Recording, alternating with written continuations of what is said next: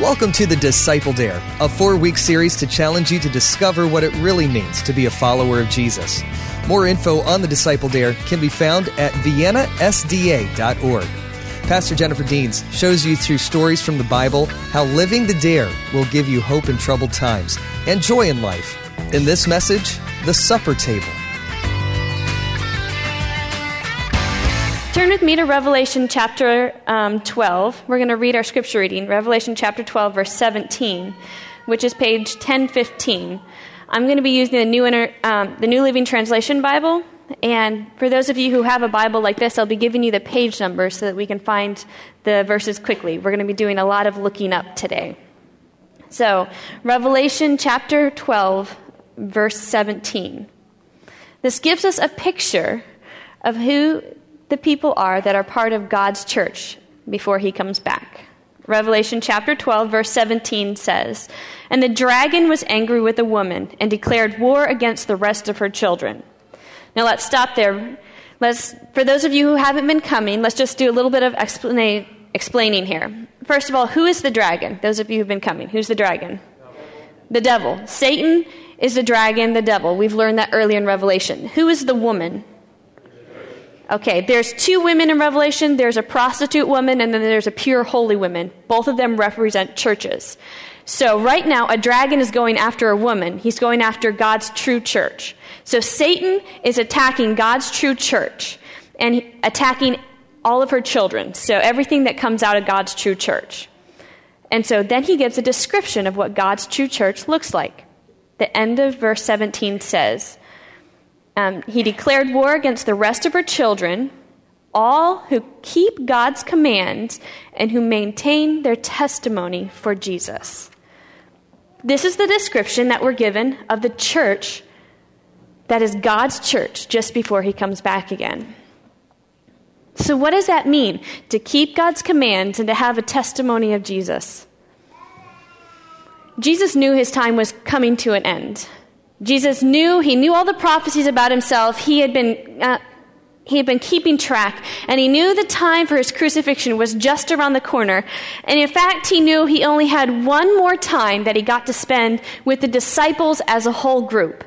And so Jesus, I don't really know what was in his head, but he must have been planning, he must have been thinking, if I was Jesus and I only had one more time that I was going to get to talk to everybody, I want that message to be very, very important. So as Jesus is heading with the disciples, as they're walking to the upper room, and as they're going, Jesus is a little bit quiet.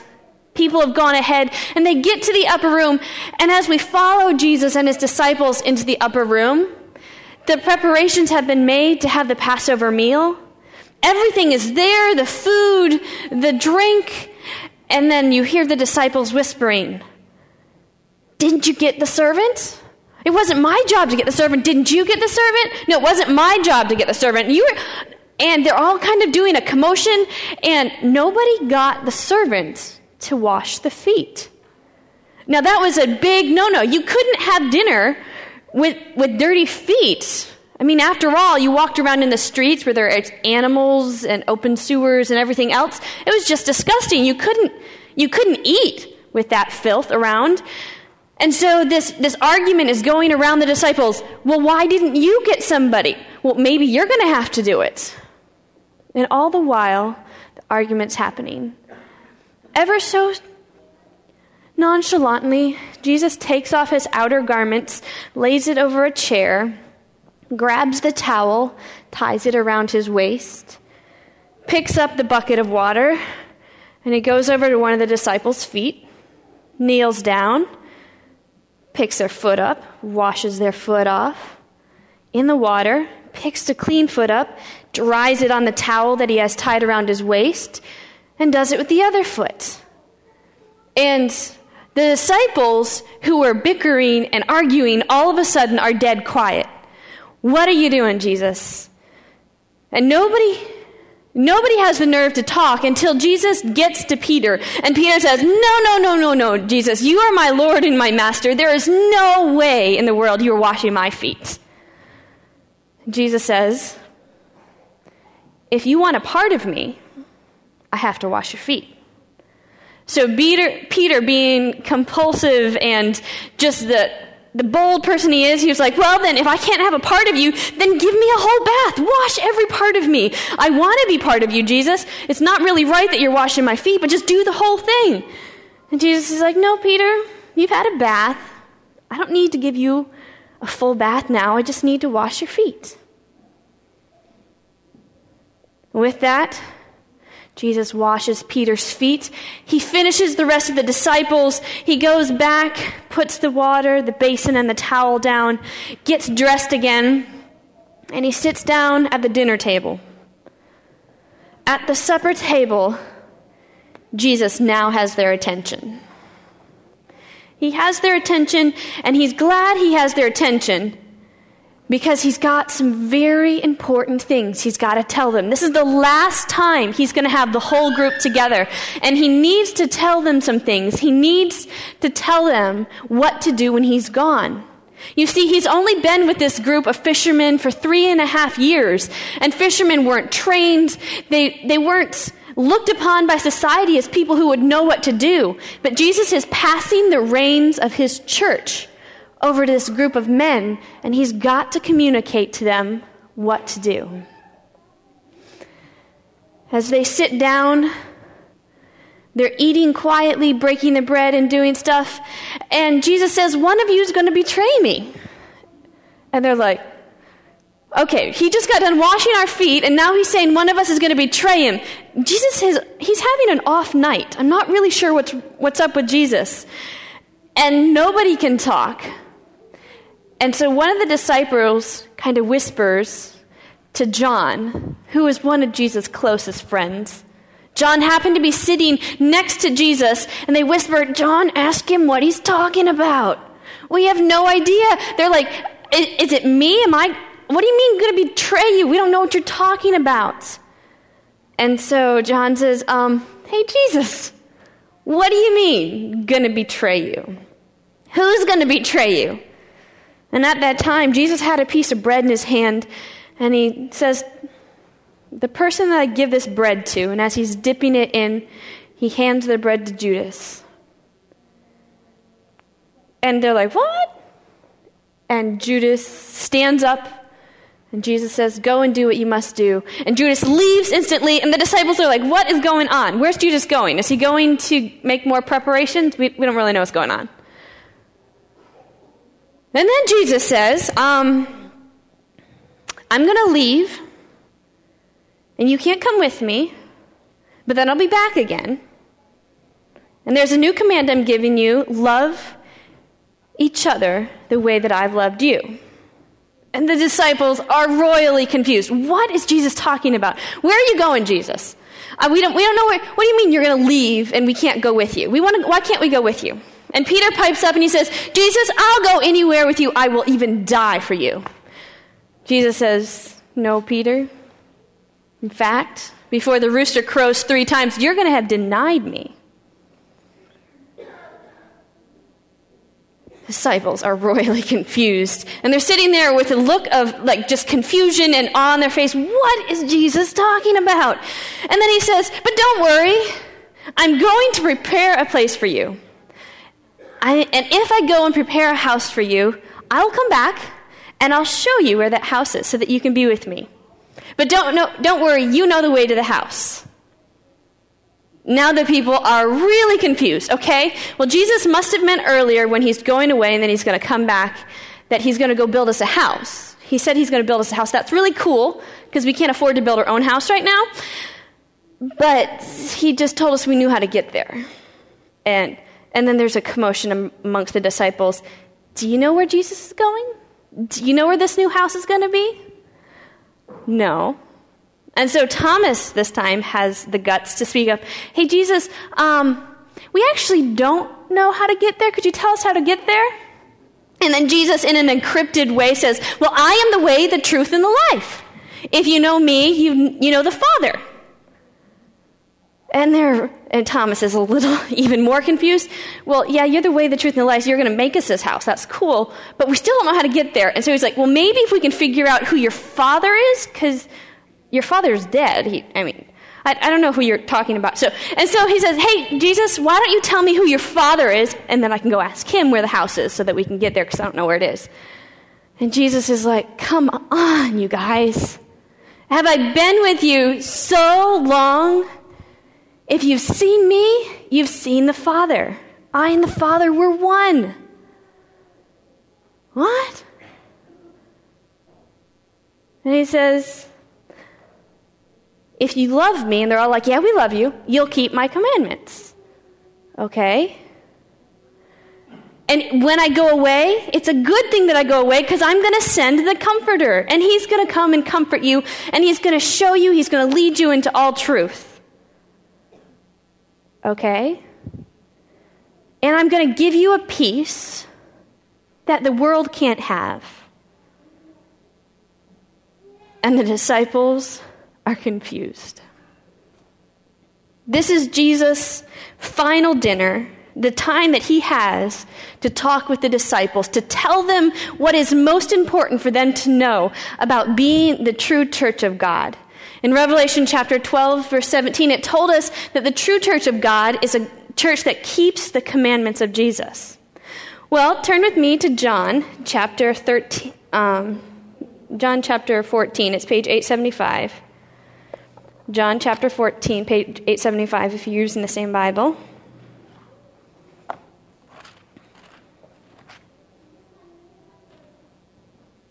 That's John chapter 13. And we're going to start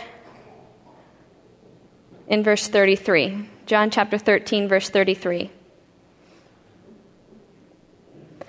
Jesus says, anything in red is Jesus talking. He says, "Dear children, I will only be with you a little longer. As I told the Jewish leaders, you will search for me, but you can't come where I'm going. So now I'm giving you a new commandment. Love each other just as I have loved you. You should love each other. Your love for one another will prove to the world that you are my disciples." Our series is called The Disciple Dare. It tells us that the true church of God in Revelation is a church that keeps the commandments of God. And Jesus says, I'm giving you a new command. This new command is that you love each other the way that I have loved you. So is Jesus getting rid of the 10 Commandments? Do we not have to listen to those anymore? Is that what happens here? No. Turn with me to Matthew chapter 22, page 801, Matthew chapter 22. Jesus was being attacked and tricked by different religious leaders and teachers. They were trying to find a way that they could get Jesus, and so they kept asking him different questions. Well, one of the teachers decided to come ask Jesus this question. Matthew chapter 22, verse 36 says, "Teacher, which is the most important commandment in the law of Moses?" And they're like, yeah, so if Jesus picks, you should not kill, then we're going to say, but what about love the Lord your God? But if he says you should love the Lord your God, then we're going to say, well, what about, not killing? You really can't pick one because God gave us 10, right? So they thought they had trapped Jesus. But Jesus' answer is very, very good. In verse 37, Jesus replies to the question of which is the greatest commandment. He said, "You must love the Lord your God with all your heart, all your soul, and all your mind. This is the first and greatest commandment. Second is equally important. Love your neighbor as yourself. The entire law and all the demands of the prophet are based on these two commands." So Jesus tells his disciples in John chapter 13, "I'm giving you a new command. You should love each other as I have loved you."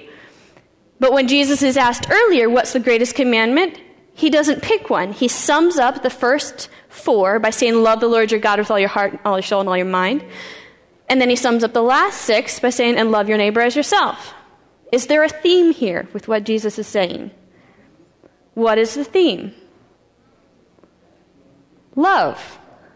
So Jesus really isn't giving the disciples a new command. In fact, he is just reiterating very, very old commands that God has given them. So why is Jesus saying, I'm giving you a new command? Love each other as I have loved you. Well, let's think about it. How did Jesus love us? What did he do? First of all, Jesus, in his love, he saw all of us sinners down here, and he looked down and he said, "You stupid people. Well, if you want forgiveness, you better get up here, and I'll give it to you." Right? Get up here to heaven. If you can get here, we'll talk. Is that what God did? No. The first thing God did was he came down here. He knew we couldn't get to heaven by ourselves, and he knew that we needed help because we had royally messed up. Romans tells us the wages of sin is death, and that all of us have sinned, so we all deserve death. And so instead of doing, "Oh, I can't believe you idiots, what did you do?" God comes down here, and he's born as a person. He's born as a human, and he's not born into the richest of riches houses. He's not born with all the extravagance and luxuries that we would hope to have in life. He's born in a manger to a poor family. Jesus came and met us where we're at. So if he's telling us to love each other as he loved us, he's expecting us to go and meet people where they're at so we can connect with them. In fact, he tells us in Matthew 28, what is the Great Commission? Can you tell it with me? Matthew 28. It says, let's look it up for those of you who don't know. Matthew 28, page 808. We're going to read verse 18 through 20. This is what Jesus says. Matthew 28, it says, Jesus came and told his disciples, I've been given all authority in heaven and on earth. Now verse 19. Therefore go and make disciples of all nations, baptizing them in the name of the Father, the Son, and the Holy Spirit. Teach these new disciples to obey the commands that I have given you, and be sure that I'm with you always, even to the end of the age. Jesus didn't say, I want you to be disciples, and I want you to be really, really good at it, and I want you to stay put and wait for people to come to you. Jesus said, if the new command I give you is love each other as I have loved you. Jesus came here, met us where we were at, and he tells the disciples, you've got to go. So the church that follows God's commandments in the end time is a church that's moving. It's a church that is passionate about people who don't know God yet. And they are out there, they are making friends, they are being people who people will trust, like Jesus was, so that they can share the good news that Jesus died for our sins, and we don't have to pay the price of our sins by ourselves. Jesus came to the earth. And not only that, when Jesus came to the earth, he didn't seclude himself on the top of Mount Everest and say, well, I'm here, they should come find me. He went to where the people were at. He was always in the middle of the marketplace, or there was always crowds around him. Some of us feel that we can be Christians all by ourselves. You know, we can be what God wants us to be alone. But that's not the advice that is given to us in Hebrews. Turn to Hebrews chapter 10, page 985. Hebrews chapter 10, page 985. Hebrews chapter 10, page 985.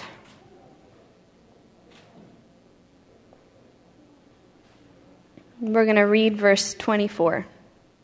Hebrews 10, page 985, verse 24 says, let us think of ways to motivate one another to acts of love and good works. Can you motivate someone to acts of love and good works if you're not with them?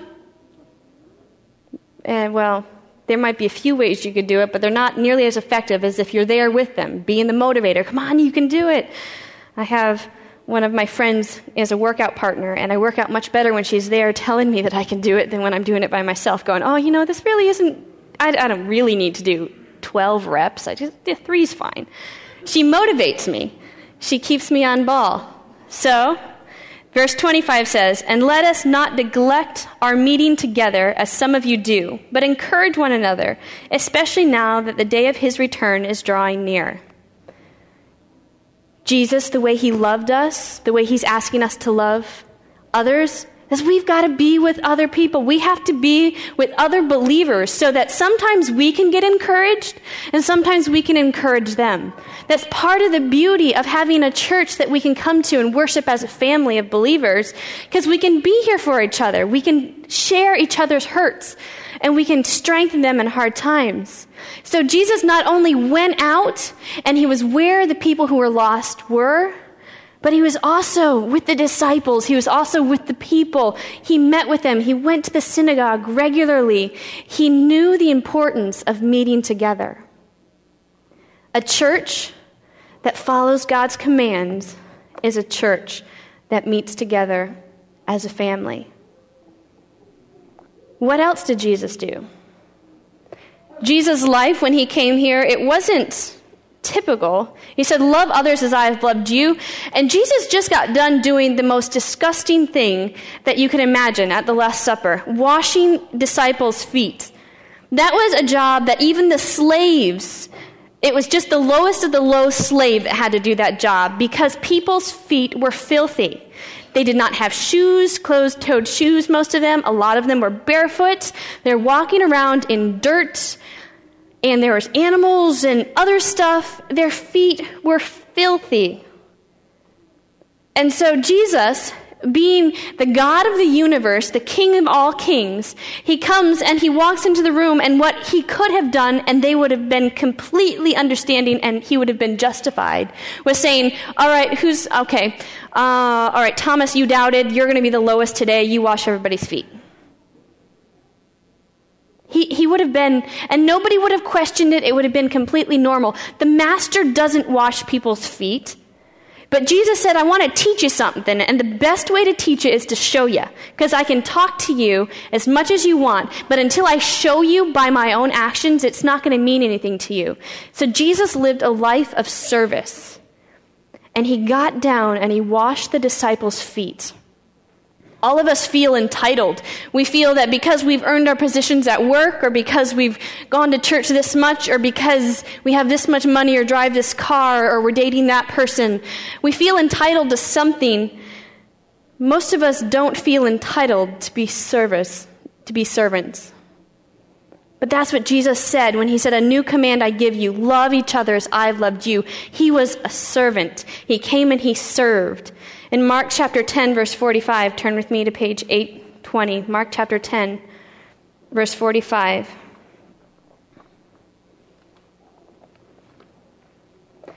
Mark 10, verse 45. Jesus says this about himself. Mark 10, verse 45 says, for even the Son of Man came not to be served, but to serve others and to give his life as a ransom for many. Jesus came, and the way he lived his life was not about, what are you going to do for me? It was, what can I do for you? In fact, Jesus' mission in life, it tells us in Luke chapter 19 verse 10, that Jesus' mission was to come and seek and save the lost. Jesus came to serve to the point of death, and he died for us. He said, I care so much about you. I want to show you the Father so much that I'm going to do everything I can. And you know something? One of the fastest ways that we can connect with people is if we're doing something nice for them. When we're going above and beyond stuff that we're not expected to do, we win people's gratitude. And when you win their gratitude, you win the opportunity to be their friend and to connect with them. And you have an opportunity to share why it is you're willing to do that. There's a story told of a drunk who was going to a shelter, and in order to eat food at the shelter, you had to sit through the service. There was a religious service, and John happened to be the speaker at the service one night, and so he spoke, and there was this drunk there, and who was sitting there, and he just was very drunk, not happy about being there, and being obstinate, and all sorts of other stuff. Well, then later on that night, because he'd earned a bed also in the shelter, because he went to the service, he threw up all over himself, and all over his bed, and all over everything, and here comes John. And John cleans him up, and cleans his bed, and helps clean him up, and puts him back to bed, and tucks him in. Well, this becomes almost a nightly ritual. For months on end, the drunk comes in, has to sit through the service, and then he throws up all over himself and makes a mess, and John comes back and cleans him up. And one time when he's sitting through the service that he's required to sit through, he all of a sudden hears a connection. They're talking about a Jesus that can come and save. And a call is made at the end of this particular talk. Do you want to accept the salvation that Jesus has to offer? And this drunk stands up. Something has clicked in his head, and he staggers down the aisle, and he says, I want to be like John. I want John to save me. And they're like, no, I'm sorry, you're mistaken. His name is Jesus. Jesus is the one who saves you. Drunk's like, I've got no idea who this Jesus person is. That person you were just describing is John. He's the one who takes care of me, and I want to be like that. We have an opportunity to reflect Jesus to the people in our worlds. And it's when we care for them, when they don't deserve it, when we reach out like Jesus did. You know, Jesus came and he died for us while we were still sinners, while we hated him. That's when Jesus came and died for us. That's when he loved us. That's what it means to love each other as Jesus loved us.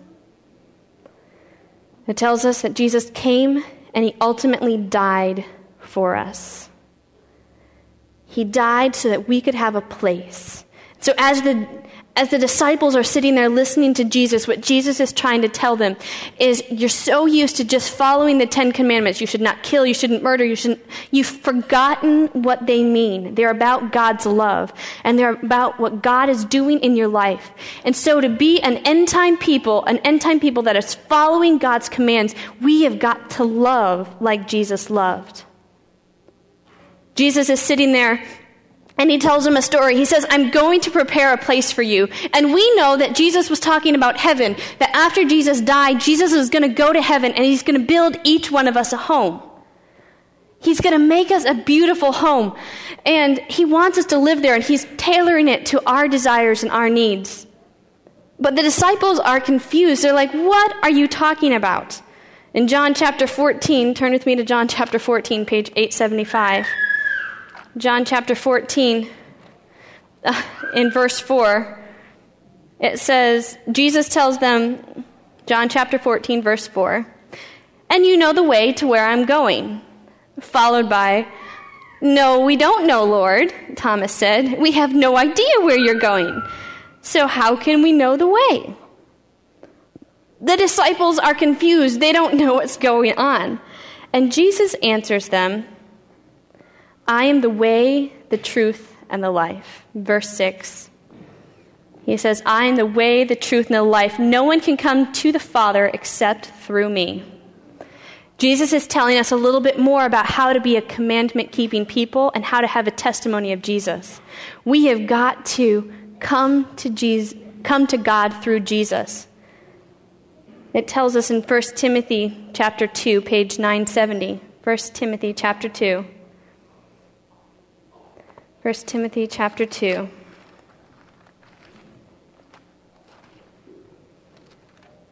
Page 970. Verse 5. 1 Timothy chapter 2, verse 5. It says, there is only one God and one mediator who can reconcile God and humanity, the man Jesus Christ. He gave his life to purchase freedom for everyone. This is the message God gave to the world at just the right time. The disciples are confused when he says, you know the way. They didn't realize they knew the way. They didn't realize that their love for Jesus and wanting to please him was going to be the way to get them to heaven. They couldn't earn it. They couldn't do anything. What does it look like when we found the way to heaven? When we found a relationship with Jesus? It looks like what Paul encountered in Galatians. Turn to Galatians chapter 5, verse 11, page 950. When I read this, it was so amusing, and I want this to happen to us in our community. Galatians chapter 5, verse 4, it's 590.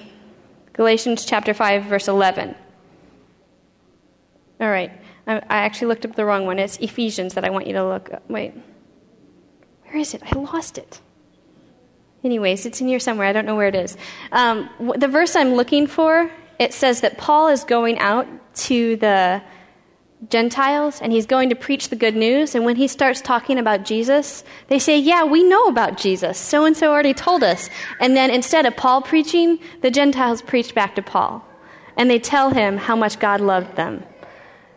That's what it looks like to really know Jesus. And I'll find that verse for you a little bit later. But Jesus, really knowing him, means that when we talk to other people, it's infectious, so much so that they get it and they can repeat back to us. Then, as the disciples are sitting there at dinner, Jesus tells them in John chapter 14, turn back to John chapter 14. John chapter 14, verse 12, Jesus says something that I don't know how often we actually believe. Jesus says, John chapter 14, verse 12, I tell you the truth, anyone who believes in me will do the same works I have done, and even greater works, because I'm going to be with the Father. You can ask anything in my name, and I will do it, so the Son can bring glory to the Father. Yes, ask me for anything in my name, and I will do it. Do you hear what that just said? When Jesus says, a new command I give to you, love each other as I have loved you, he then follows it up by saying, you can do the same works I've done. What are some of the things that Jesus did? He healed people. Our children's story said that he broke 5 loaves and 2 fish to feed 5,000 people. He raised people from the dead. He showed people the Father. Jesus says you can do the same things and greater. All we have to do is ask it in Jesus' name. What does it mean to ask in Jesus' name? It means to understand what Jesus wants for us. It means to have that relationship with Jesus so that we know if I ask in your name, I'm asking for what you would be asking if you were standing in my place. And so a commandment-keeping people is a people who ask in Jesus' name and it happens. Is this possible? Did it work? Can it work for us today? In Acts chapter 3, the story is told of Peter and John. They're walking to the temple and they meet a beggar there, a lame man, and the beggar says, give me some money. And the children's song says, silver and gold have I not, but such as I have give I thee. In the name of Jesus Christ of Nazareth, rise up and walk. And then what did the young man do? He went running and jumping and praising God. Peter and John were able to heal a man who'd been lame for 40 years. In fact, it tells us, if you look through all of Acts tells us that the apostles did miracle after miracle, and one of them that just really surprised me, turn to Acts chapter 5, verse 15, page 881. Acts chapter 5, verse 15. No. Acts chapter 5. 887, Acts chapter 5, verse 15. Acts chapter 5, verse 15 says, as a result of the apostles' work, sick people were brought into the streets on beds and mats so that Peter's shadow might fall across them as he went by. The crowds from the villages around Jesus bringing their sick and all who were oppressed by evil spirits, and they were all healed.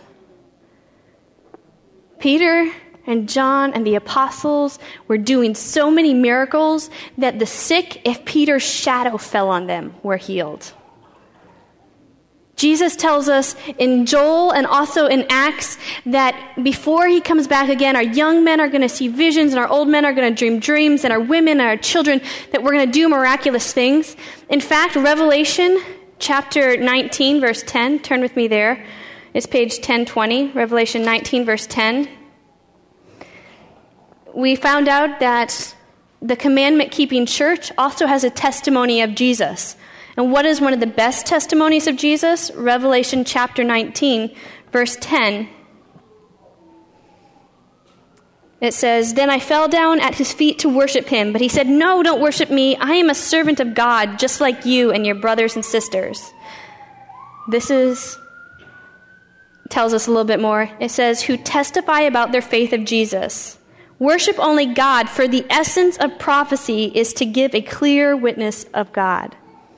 It tells us that we're going to be witnesses for God, our testimony, and one of the best ways to testify is through prophecy. And it tells us in Joel and in Acts that when Jesus comes back again, that we, his church, are going to be prophesying. We're going to have a testimony of him, because when we prophesy and when we show people the prophecies in the Bible and how God has had his hand in history and how he's working, how he cares and how he's active in our life, they can't dispute it. They can't dispute when it comes true. And so one of the clearest pictures of Jesus and of the people that are in God's true church is a people who obey the commands of Jesus and who have a testimony. They have a testimony, which is prophecy. They have a personal testimony of Jesus. They have seen how he interacts with their lives. Jesus told the disciples, you will do even greater things. And it's for us today too. God wants to move this world with us, his church, to do greater things. He says, you'll obey the commandments. A commandment-keeping church. That's what he wants. And commandments come back out of love. They come back out of service. Jesus is our ultimate example of what love is. And Jesus says, listen, I'm not going to leave you alone. I'm not going to leave you as orphans. In John chapter 14, he tells us he's going to give us something to help us in this process. Because just so you know, I can't do it alone, and neither can you. Page 875, John chapter 14. John chapter 14, verse 16. It says, and I will ask the Father, and he will give you another advocate who will never leave you. He is the Holy Spirit, who leads into all truth. The world cannot receive him because it isn't looking for him and doesn't recognize him. But you know him because he lives in you now and later will be in you. I will not abandon you as orphans. I will come to you. Jesus promises us that, you know what, I've given you a big task. This new command I'm giving you to love each other as I have loved you, it's no easy task because all of us struggle with the disease of sin, and sin makes us selfish. And it is a complete opposite of love, selfishness. But Jesus says, that's okay. I'm giving you someone to help. The Holy Spirit, he's going to lead you into all truth. The Holy Spirit is the power by which we can do stuff that go beyond our sinful nature. The Holy Spirit drawing in our lives. And so Jesus promises them, but not only that, he promises, I am coming back. I'm going to come back to get you. You're not going to end in this sinful life. He says, I'm going to heaven to prepare a place for you. I'm building you a home, and I'm going to come back. If I build it home, I'm going to come back and take you to live with me, and it's going to be beautiful. So if you want to be Jesus' church, if you want to be part of his church, he is making you a home. What you've got to do is surrender your life to Jesus and follow his example, to keep his commandments and love, to love those around us. Revelation chapter 22 tells us something. Revelation chapter 22, it's page 1022. Revelation chapter 22, verse 17 says, the Spirit, who is the Holy Spirit, and the bride. Do you know who the bride in Revelation is? It's God's church. Okay, so the Holy Spirit is saying something, and so is God's church just before the end. The Spirit and the bride say, come. Let anyone who hears this come. Let anyone who is thirsty, let anyone who desires drink freely from the water of life. This is the final call of Revelation. And it's God's call. He's like, come, I want to give you the water of life. I want to give you heaven. I want you to be there with me, but I'm never going to force you. God's true church is a commandment-keeping, loving church that has a testimony of Jesus that goes out and shares with everybody who will listen. The Spirit, God wants you there too, so come. At the end of each of our lessons, we have a dare, because being a disciple is risky. It's not always easy. And so there are a few dares at the end of your lesson, and I'd like for you just to Ask yourself if you can accept these dares. The first dare, it seems easy, but it's not hard. It is very hard, actually. I dare you to love others as Christ loved you. That means being selfless and a servant. It means sharing with them the good news that you have.